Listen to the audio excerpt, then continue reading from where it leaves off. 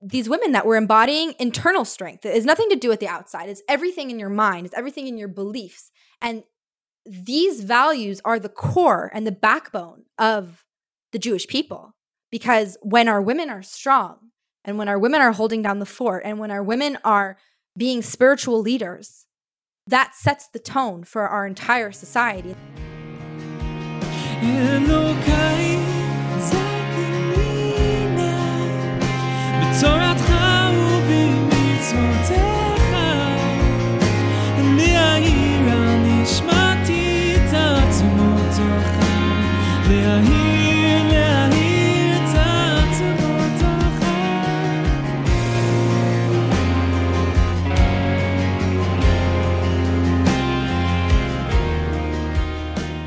Hello there, I'm Tanya Khazanov, and you are listening to Human and Holy.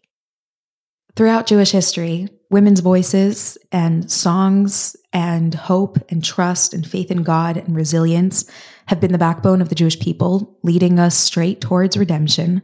And right now, more than ever, you can see that so clearly around the world and specifically in our homeland of Israel, where Jewish women who have lost, who love people who are fighting, who are leading in so many different ways, are displaying the most gorgeous courage, trust in God, faith. And today we speak to Shifra Soloveichik about the women who she has spoken to in her interviews.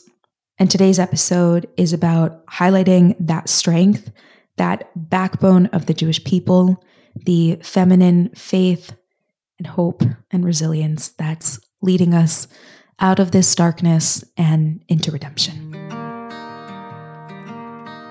I want to start in a way that I generally don't, but I think is going to be fun with you. That's just like my energy that I'm getting from you. And I'm like, let's do it. So I want to start with rapid fire questions. Before we introduce you, before we start talking, I'm just going to ask you a couple like really quick questions, and whatever comes up, share it with us. Okay? Okay, let's do it. What is a Jewish book that you would recommend and why? So the first thing that came to mind was The Blessing of a Broken Heart by Sherry Mandel. I think her perspective on everything and how she dealt with her grief is very spiritual, and how she sees the signs in her life is like, it helped me kind of be able to recognize Hashem's hand in things from that perspective. I think reading her book actually helped form my relationship with God, even though it's not like, I don't think it's meant to be a Torah book. It's more of like a memoir.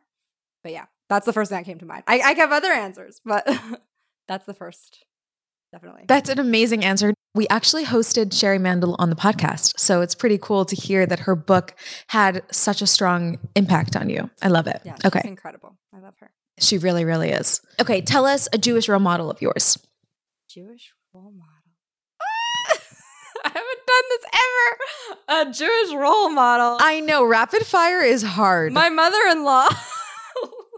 Yeah? My mother-in-law, all of my in-laws, all of my mother-in-law and all of her sisters are all my Jewish models, and all in different ways. They're just so giving, and they just embody chesed and just all of the good values and just being good people and like not asking for recognition for it. That's where I get my inspiration from, for sure. I mean, Jewish role models in general, like also Rivka Imenu, boss lady. Yeah. Shifra, boss lady. Lots of boss women. Yeah. But also Sherry, low-key, honestly. Like, we love Sherry around here. I love Sherry. We love Sherry. She's amazing. And I think that it's interesting that you naturally went to her for the response to like a favorite or a Jewish book that you'd recommend, because everything that she wrote about is so timely right now, as it feels like the entire Jewish people are grieving and literally in response to terrorism, which is how her son was tragically killed. So it's like, it feels very apropos right now. So even though you didn't know that that question was coming and you totally answered off the top of your head, it's like the perfect opener to our conversation, literally. So tell us your name, tell us a little bit about who you are, and then we're going to get into it. Okay. Hi, my name is Shifra Soloveichik. I work in film and media. I've been working in the industry for the past few years. I also dabble in social media and content creation, but my main love is just film production and making things happen and kind of being behind the scenes of telling people's stories. I come from a background where I was doing a lot of music, and I would make YouTube videos like for fun, like not anything super serious. But I'd always kind of get to a point where I felt like I never felt any fulfillment in it. It would always come to a point where I would feel bad about myself or compare myself to others or not really like take that extra step. But when I'm telling other people's stories, it's like I'm unlimited, and like it just gives me the best feeling in the world. So that's kind of like my background. I also kind of work in marketing. I'm also a student. I do a lot of things, but media and film production is my favorite. It's your fave. You're an artist. You're also, yeah. You mentioned background in music, but you didn't say that you're also a singer-songwriter. Yeah. I'm a singer-songwriter. I haven't done it in a while though, but yeah. Okay. It's definitely. That's how I was introduced to you. That's how I was introduced to you. A song that you put out that I listened to on repeat for weeks. Like your voice is unlike anything else. Highly recommend looking her up. Okay, so you're an artist, you're a filmmaker, and now you are living in Israel. Tell us how you ended up living in Israel. You're American born. Tell us your journey to making Aliyah. Oh, wow. Okay. This is a very long answer, but basically I made Aliyah with my family when I was 14. We came to Israel when I was going into 9th grade, and we lived here. I made Aliyah with my family. I grew up. I kind of say that I grew up here, but I also kind of didn't. I came at a very formative time, so I feel like I've been here longer than I have. But I grew up in Atlanta, Georgia my whole life. I'm still a Southern Belle at heart.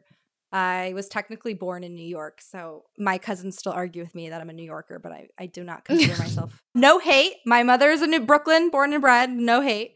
But like my earliest memories are in Atlanta, and we moved to Beit Shemesh, and I'm still here. My family actually doesn't live here some of my immediate family actually doesn't live they don't live in Israel anymore. Some of them moved back to the States this past summer, but oh wow. Yeah, this is my home. You're still here. Are you married to an Israeli? So my husband made Aliyah with his family when he was 2, and he grew up here. So he grew up in Beit Shemesh, though. So some people would say that he's not Israeli, but he's very Israeli. Beit Shemesh is a city outside of Israel. He grew up, like specifically on the street that he grew up, they all spoke Hebrew. So they all spoke English to each other. He grew up speaking English. He's Israeli, like more Israeli than me, that's for sure. Like he went to the army, more fluent than me. Like, you know what I'm saying? He grew up here. You grew up here, yeah. I'm living it too. Yeah, American influence, but you're Israeli. Okay, so tell us, so you've been living in Israel for a while now, or for you, it feels like it's been a long time. Southern Belle at heart, but Israeli now. And tell us a little bit about today we're going to talk about a project that you created in response to the war and everything that's going on. But first, I want to know from you personally how you have been doing. How are you? And what tools, Jewish values are maintaining you and keeping you strong during this? Descriptions fail me. So during this time. Yeah. So that's a really good question. I think at the beginning of the war, I would have had a very different answer to how I feel now. At the beginning of the war, I was a complete wreck. I could barely do anything. I was just a ball of nerves. I would go to sleep every night at 4 a.m. after scrolling on Instagram and TikTok and watching so many videos of people saying how Jews play the victim and we're all the victims and you're just playing the victim and you're playing the victim. And I'm like, nobody gets me. Like, hello. Like, this is just really depressing. Right. And then I would wake up and then I would have a coffee and then I would just wallow and I would just wallow. And I would just wallow. And I'm not someone who like wallows. Listen, we're all Jewish. We all have our fair share of anxiety and feelings of whatever. But I was really at a place. Also, like my husband was called to Miluim on October 7th. And that was just very traumatizing to wake up to sirens. And then he got a message on his phone. He was like, Shifra, like they're calling me. And I'm like, what does that even mean? No. I never thought in my life that would happen or that was even an option. I just never thought about it. My husband is years after his army service. Like it's something in the past. It's something that like 19-year-old and 20-year-olds are doing. I never was in a relationship with him when he was in the army, or I never had that aspect in our relationship. So it just kind of like plopped down right there and then.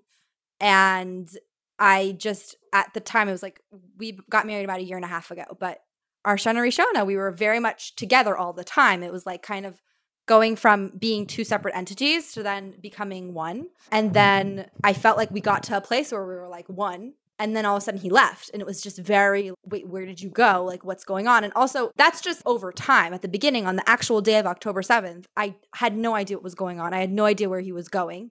We were hearing things on the street of terrorist infiltrations, and we were hearing sirens, and we knew something was up, but we didn't know what because we weren't going on our phones. We weren't watching the news. So I had no idea where he went. And I literally that's probably when I started to wallow. I went to sleep. Everyone's like, what did you do October 7th? Like, I literally went to sleep. I could not process. So I just went to sleep for like 6 hours, and I woke up and I was like, okay.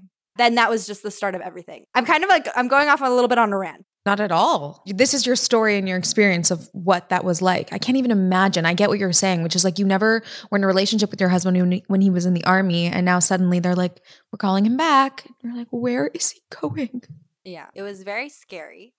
And I remember that Motzei Shabbat, this story kind of goes into how I started the initiative, because there was something that happened that was very transformative through this experience. But in general, in the first, like, just to answer the first part of your question, which was what Jewish values brought me through everything. At the time, my immediate parents don't live in Israel.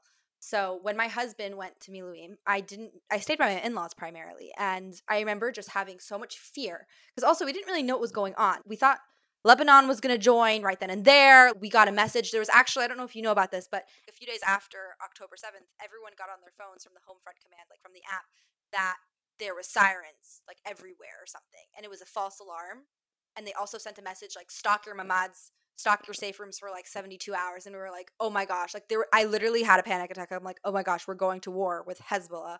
And I just started freaking out. And what I did, my mother-in-law, God bless her, she instilled in me the message of Enod Malvado. Like, she was just like, of course she was scared. Of course it's scary. But she was like, there's nothing to worry about. Enod Malvado. And I'm like, but how do you know? And she's like, Enod Malvado. Like, she would just say that. She would just say it.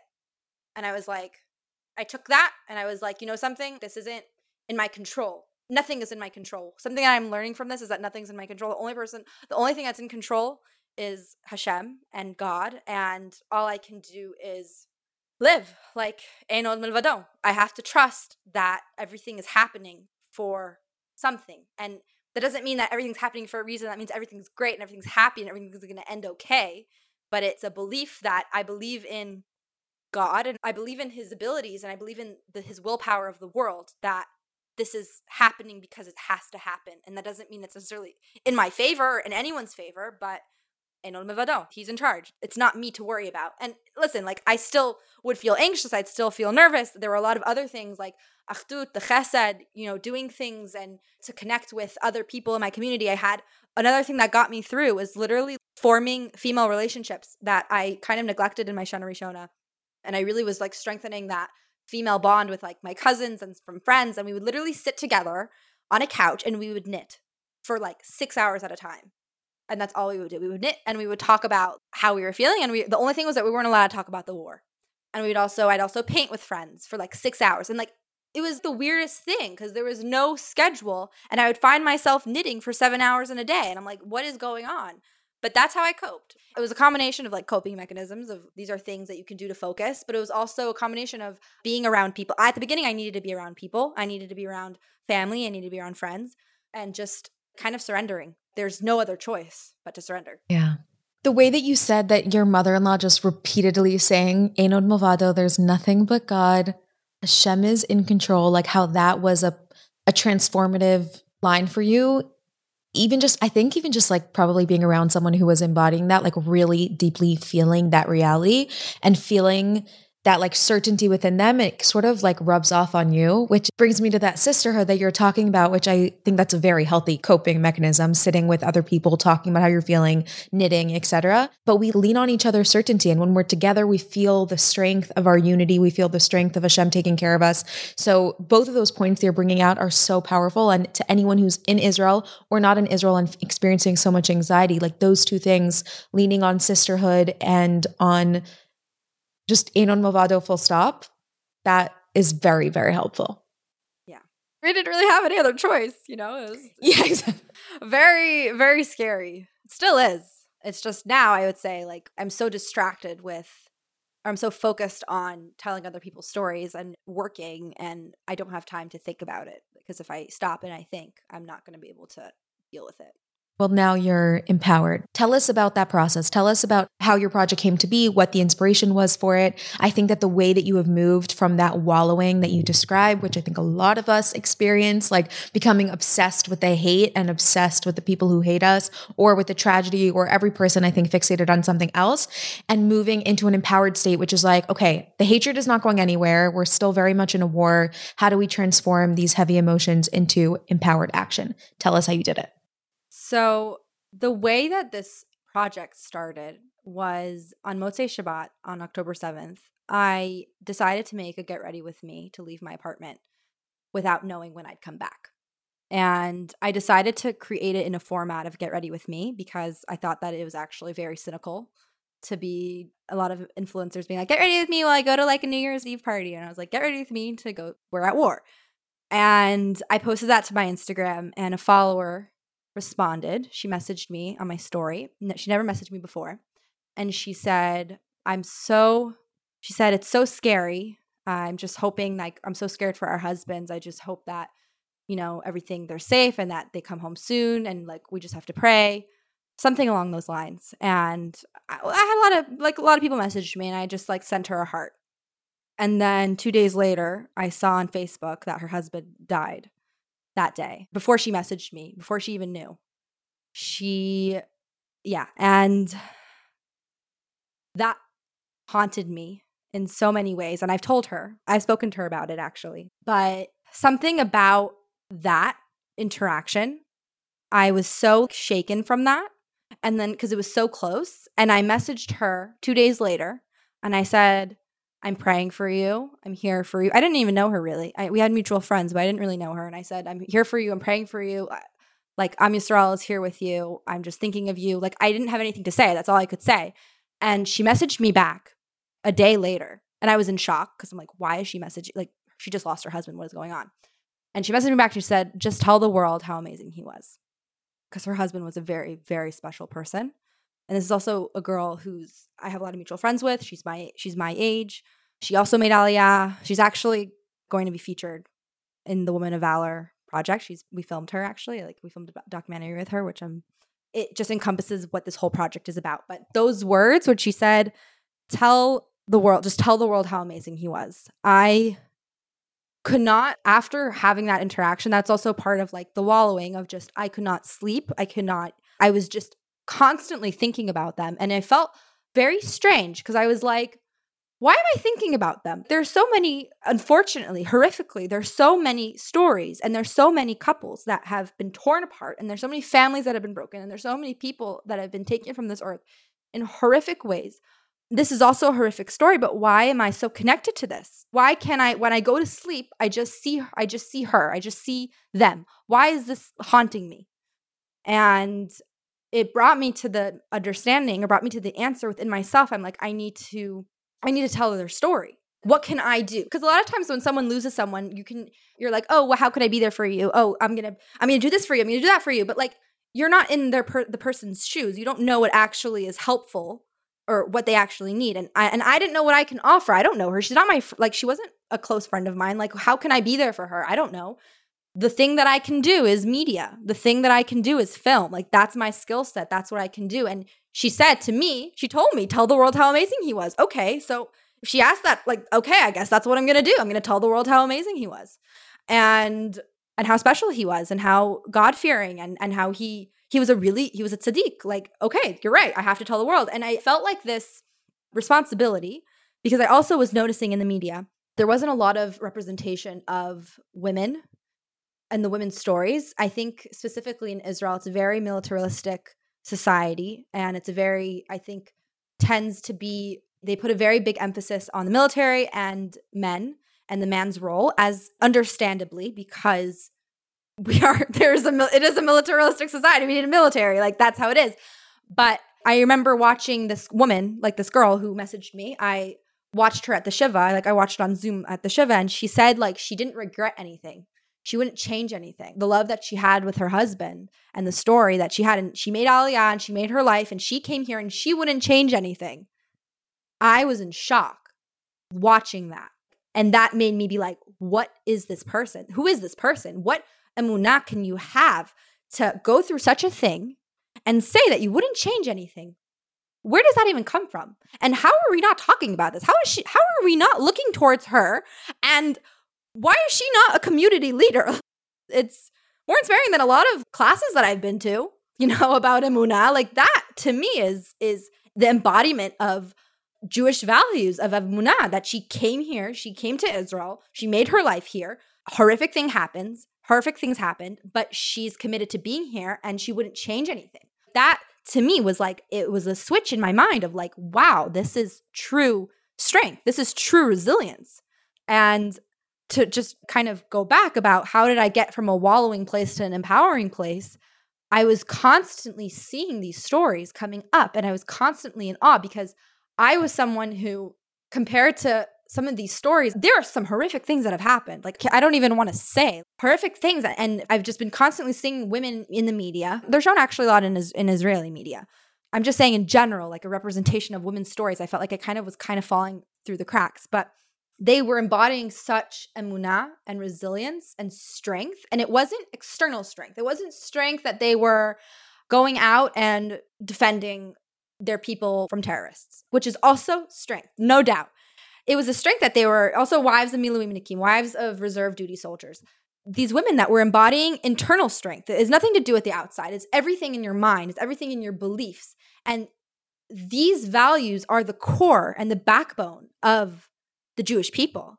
Because when our women are strong and when our women are holding down the fort and when our women are being spiritual leaders, that sets the tone for our entire society, and that sets the tone of our soldiers, of our people, of our communities.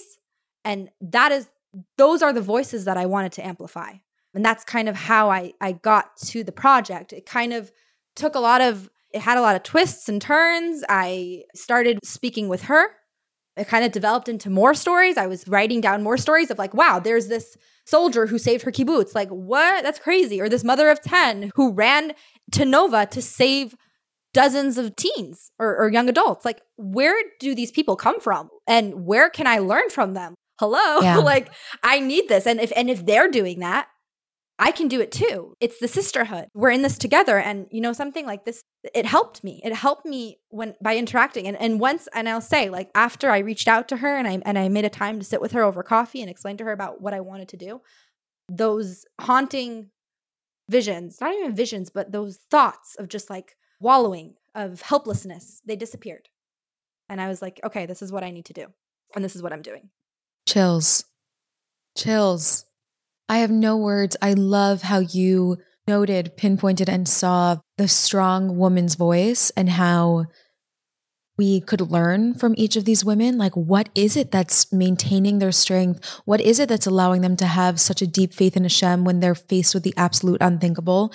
And that you're then turning that, before we even talk about how you're turning that into the most incredible project, I just want to highlight this concept that you hit on, which is that these Jewish female leaders that are literally holding up the Jewish people right now. And yes, they're not wearing their uniform. And yes, it's not as photogenic, I guess, but it's literally like, you use the word backbone, and it's the word that like, it's the only word that describes it. It's like the backbone of the body of the Jewish people that's just holding us together. And it's a mind thing. It's women being able to stay rooted in their minds, in their belief in Hashem in a really, really deep way. And that is literally what's keeping us afloat. So even just being able to learn from other women in that way, I think like that gives me a lot of comfort to be like, you're so right. We have so many incredible role models right now who are being so strong and holding on to the faith in the most raw way. Tell us now about your project. What is it exactly that you're doing so that we can learn from these women, so that we can speak to them, hear their stories, their voices, and their strength? So I started this project called Women of Valor / Women of the War. And the point of the project is to showcase the unique strength of Jewish women, specifically during the war, but also in general. Like right now we're focusing on stories that have to do with before or after October 7th. And the project, we filmed 4 documentaries of 4 different women. I can't wait for you guys to see it because it's like the film days were literally insane, but we filmed 4 different women. And the idea was to not just make documentaries or films that someone could see and then scroll. The idea was to create a movement and to create an identity, because another thing that was very important to me, I actually wanted to create this initiative to connect the Jews in America to what's going on in Israel, because I was also getting a lot of my followers are not necessarily from Israel, and a lot of them were feeling very scared and very uncertain and very threatened by their Jewish identity in America. And it made me kind of sad because on one hand, we experienced the lowest of the lows of Am Yisrael here. We experienced it very much firsthand in Israel. On the other hand, we also experienced the achdut and the connection and the community. And I had women that were going through the same things as me. And we were knitting together and we were talking together and we had that community. And I wasn't scared about being Jewish. I mean, I was scared about being Jewish because, Hamas and Hezbollah, that's scary. But I have an army. I am protected by the army. I have a community. I have a context. I have an identity. I'm here. I'm in Israel. And I think American Jews or Jews in the diaspora don't have that connection. And I think it's a different kind of challenge. It's a different kind of war. But in general, this war is not just a physical war. It's a spiritual war against our people. And for Jews to not feel proud of their identity or their Jewish identity, regardless of their religious affiliation, is the beginning of, is them winning, is our enemies winning. And it was very important for me to try to create, or not to try, but to create an initiative where people, or where women, because I'm a woman, that's what I can connect to, that's what I can showcase, some sort of initiative that can make them feel proud about their Jewish identity and feel proud about what's going on. I think that there's a lot of, I actually don't really know so much. I haven't really spoken to so many Americans about the war, but I do feel like there's this push to kind of connect to what's going on here from a place of pain. And people want to come and connect to the darkness and the sadness, kind of like when you go to Poland and you go to Auschwitz and you go to the different concentration camps and you connect to the horrific things that happened and then you feel connected, right? I wanted to do the opposite. I wanted to connect people on the continuation of the Jewish people, the continuation of the light. Because if you watch any of the stories of the documentaries that I show and the bottom line that you get is, oh, this terrible thing happened to this person, then that means I didn't do my job right. And that means that I didn't tell their story properly. Because unfortunately, as a nation or as the Jewish people, we experience every generation persecution. And our story is not our persecution. Our story is how we move on and how we continue life and the Jewish values that we have and we hold and we acknowledge in our homes and in our families and in our lives. And that's what I wanted to show. I want women in America to know that being a Jewish woman is the most beautiful thing. And it's such an honor and it's such a privilege and it's so amazing. And they should not be afraid to be Jewish and they should be proud to be Jewish. And that's kind of the empowerment that I want to show. It's not women empowerment of like, you do whatever you want. Like, let's go, we could do whatever we want, whenever we want. Like, that's also a part of empowerment, but it's more of be proud. Don't feel bad for us. Don't feel bad for me. This is also your story. This is connected to you too. You're also dealing with things in America. Anti-Semitism isn't easy. It's not easy for any of us. So let's come together because we're one nation and don't look at us like, oh, Israel's over there and America's over there. Like, we are one nation. It's all our story. So come look at it. Come see. It's our responsibility to tell our stories. It's our collective responsibility to tell our stories, and it's our collective responsibilities to hear them as a community. And that's, I think, the first step of kind of connection and creating positive dialogue. I also have another thing I can add about this. I'm like really going off. I'm really going long, but something about like social media. And I worked in social media for the state of Israel. And I did a lot of Hasbara content. And I specifically did not want to do that with this project. So I could go into that, but I don't know if it's like relevant. I worked in the state of Israel. I worked on their Instagram page. I would create content for the state of Israel official page. And I also would work on content strategy. And I also had a TikTok account for a little bit where I did pro-Israel content because there's a lot of misinformation that is weaponized against Jewish people about Israel online, specifically on TikTok. And I a lot of the time, like for many years, I was on the side of creating content that was pro-Israel, like showing like, what are you talking about? Israel isn't committing a genocide. Jewish people aren't evil. Go back to where you came from is actually a really anti-Semitic thing to say. Jews have a right to exist. Whatever. Like, all of the rhetoric that you kind of say like, oh, Israel isn't an apartheid country. A lot of content that's also being posted now. And people who do that, my hat is off to them. I mentally cannot handle it. Like educational. Yeah, I cannot do that. I tried. I did it. I worked in it. I mentally could not handle it.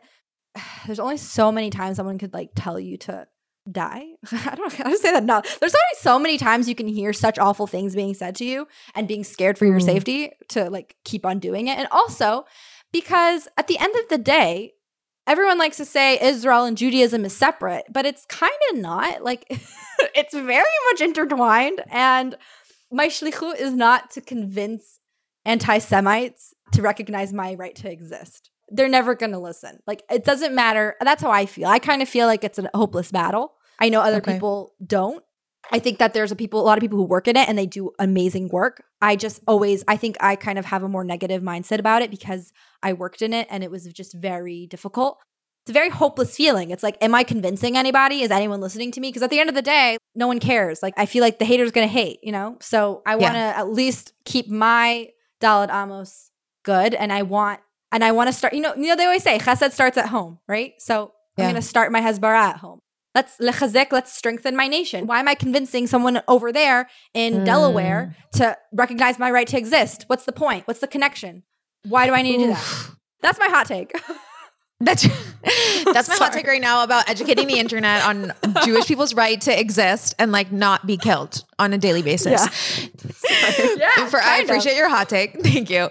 I think that this is so important because you talk about shifting our attention away from what the world thinks about us and towards where our own mindset is at and where our own strength, Jewish pride, Jewish practice, and values are. I think that shift is so crucial, especially right now where you really feel like the war is stretching on forever and the hatred is really, really in a way seems to not only not be going away, but intensifying. And it's so easy to just get totally fixated on that.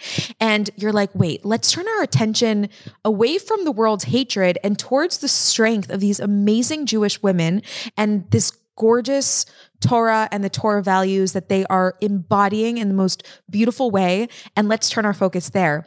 You also pinpointed something that I think was very intuitive of you, which is that a lot of people are trying to connect to what's going on through the pain because they're not really sure how to.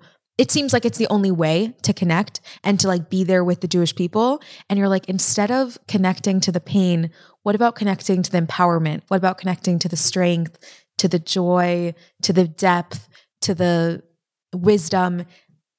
I think that is a very practical way to shift our focus away from the negativity and towards the continuation of the Jewish people and the way that we continue those values in our life. Because if we could just shift our focus, it starts with shifting our focus. Like, what are we consuming? Let's consume the stories and these women's wisdom, and it will naturally inspire us to be looking towards the future, looking to strengthen Jewish practice in our own homes instead of feeling like, where am I hiding?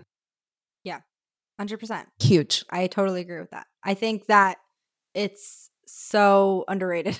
Like, I think that there's a time and place and to acknowledge the pain. I think to just connect to the empowerment is also not healthy. I think it's a balance, as everything is in life. But I think that to balance it is crucial, not only to be healthy, but also just for your own mental sake. Because I think kind of turning on and off with connecting is not healthy either. It's like it's part of your story, whether or not you acknowledge it.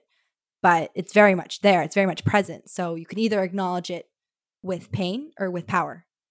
Yeah, that was a good line. It was a good line. That was a really good line. You should be proud of that one. There was alliteration, like everything about it. It was perfect.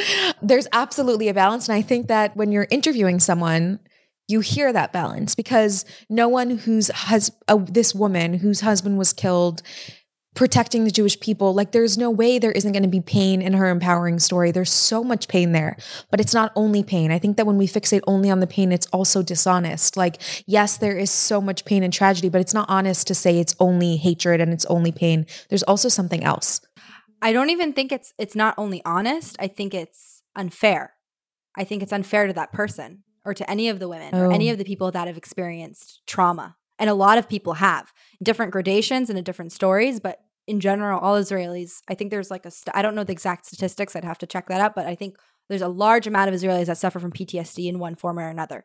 And it's all like, even the story, like there are so many, it's never ending. It's never ending.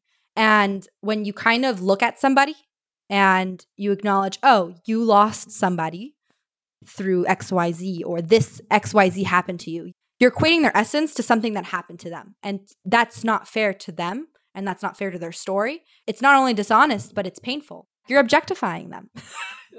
It's objectification. I get that. There's so much more. It's not about like, if you just don't acknowledge it, that's also extremely rude. I get exactly what you mean, which is it's not just that it's not honest. It's not fair to the person to define them by their loss when there's so much, when they're actually bringing their essence to this loss and to this experience of this loss in a way that we need to look at, because it's just like that we owe it. Human dignity in grief is to see the wholeness of the person and not just to see them in relation to their loss. You have spoken to so many women already throughout the span of this project. Tell us one thing that someone said that has really stuck with you. Can I give two answers? Yeah. No, okay. Absolutely not. I said one, and if you don't stick to one, I kick you off the call. Okay, so I have. Okay. Yeah. So let's get two. I'll say this because by the time this is released, I think the documentary is going to be out. So I interviewed Iris Chaim, the mother of Yotam Chaim, who was a hostage that ran away from Hamas, and he was unfortunately killed by the hands of, like, by IDF fire by accident.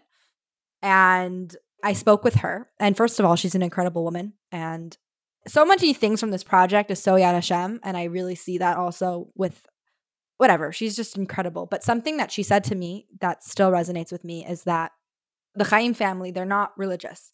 They lived in a secular kibbutz, and she said that now she sees that there's no difference between before October 7th. I don't know if you're super familiar with the politics in Israel, but there was a lot of between religious and secular communities. And she said before October 7th, anyone who was religious, she was kind of like scared of, like, oh, they just want to make me religious. Like, they just want me to like be chozer b'tshuva. And she said that now I see, like, after October 7th, like, there's no difference between a Chiloni mother, a secular mother, and a religious mother, and an Ashkenazi mother, and a Sephardi mother, and a Mizrahi mother. And we're all the same. We have different opinions, but we're all one nation. Like she said, my son was abducted because he was Jewish. He was killed because he was Jewish. Like, this isn't about the boxes. We're all part of something much, much bigger. And I've actually heard that sentence from more than, out of the 4 documentaries that we filmed, at least 2 people said that, who lost either their spouse or their son. They said that this is bigger than something. It's much bigger than something they can comprehend. And that kind of witnessing her kind of say that and think that was just, first of all, mind-blowing. Another story that really stuck with me, or another anecdote, was I very, very, very spontaneously decided to open the platform up for anyone to submit their stories. I had in my mind, in my proposal, I'm like, okay, we're going to do a documentary once a week. I'm going to create some posts. I don't know, like, we'll see how it goes. I didn't really have a plan. That was kind of the plan. And randomly, we decided, social media manager that I'm working with, Jazzy, shout out to Jazzy, woo, we kind of just decided really randomly to like open it up to everybody and everyone can submit it. And 2 different women submitted their stories through Reels. And they both said to me, like, wow, this was really therapeutic. Thank you. And I was like, thank you. Like, you just shared your story with me. I appreciate it. And they were like, no, but seriously, thank you. Like, I didn't even realize how crazy my story was until I sat down. I recorded a voiceover. I found some pictures. I went over it. Like, oh my gosh, this is crazy. Thank you. Like, this was really therapeutic. I really appreciate it. And I was like, you know what?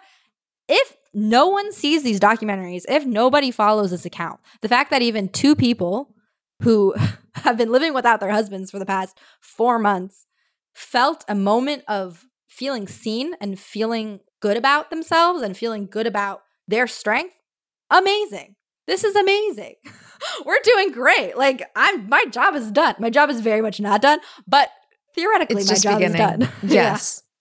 I just want to say that, yes, I think that you hit something there that is like a really defining point in everything that you're sharing, which is when we're turning towards the Jewish women's strength of those who have experienced the unimaginable, you're really asking Jewish women to look at that strength inside of themselves and to find that strength within themselves and to see it mirrored in these women, but then to try to find it in their own life. And even just these women who put together their stories, they were like, wow, these are my strengths. And this is the beauty of my own Jewish womanhood. And I think that when we see it mirrored in other people, it holds up a mirror to ourselves, and we have the opportunity to find it within ourselves. So I love that you shared that as something that was special to you. And of course, your work is not done. It's just beginning. But that is what your work is, which is highlighting the strength of Jewish womanhood in general so that we could all find within ourselves to find the strength and the resilience and the faith in God that we all have within us so that we can find strength during this difficult time and so that we can be proud backbones of the Jewish people. I have to ask you, is your husband home yet? And how are you doing? So, Baruch Hashem, thank God, my husband came home last week after a long time of not living together. How am I doing? Baruch, I'm very grateful. I'm very grateful. I have a whole newfound gratefulness to Hashem and to everything after October 7th. I don't take anything for granted. And also just from all of these interviews that I'm having and hearing so many women and like just knowing so many things or hearing so many stories, it's not only that I don't take anything for granted, I can't take anything for granted. I'm like, every second is a gift. Every breath is a gift. Every sunrise, sunset, going to sleep without sirens, it's all a gift. Like Shabbat with my husband is such a gift. Being able to make challah. Like, I don't even like making challah, but wow, what a gift. Being able to fulfill my role as a wife and as a Jewish woman in our community is a gift. And I'm like, I didn't even realize that was lacking until he kind of left. And then I was like, okay, what do I do now? What's Shabbos? I don't know. Okay. It's very weird. Right. Yeah. So thank God. If you could share something, I'm so happy he's home. So happy he's home. Baruch Hashem, I know that the work only begins. Like, it can be a hard transition after so many months away and also having such like a crazy transformative life-altering experience away from each other. So the transition should be beautiful and full of gratitude and smooth. Okay, if you could share something with your fellow Jewish women and sum it up in one sentence, what would you say? Don't listen to what society tells you should be empowering and come home. Shifra, thank you. Oh, you're like one sentence? I'm not, the one sentence is my fault. Go talk. But also, Aliyah's complicated. I know from firsthand experience. My parents don't live in Israel anymore, so I understand. But I would say it's a good sentence. So that's my sentence.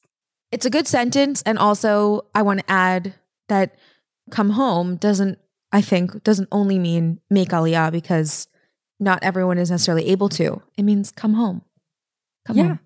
100%. Come home. Come home to yourself. Because that's when you set the tone. You set the tone for your life. And women have so much power that is so low-key underrated that, like, I feel like also, I mean, this is a whole other podcast episode, but to talk about, what is strength. And I think Western values and Western society is very kind of oppositional to Jewish values of what is strength, but don't pay attention. Look inside and come home to inside, and don't listen to the hate. Haters gonna hate. Yeah. You build your home Haters from gonna within. hate. Yeah. Yeah. Thank you for your time. Loved meeting you. Loved the authentic journey to getting to where you are. Excited to watch you move mountains and excited to see your mission unfold and develop and grow. And thank you for featuring me. Yeah. This is so exciting. Thank you. Gosh, it's my honor. Like, I love seeing Jewish women tapped into their strength, home within themselves. It's very beautiful. And so I thank you for sharing that with us.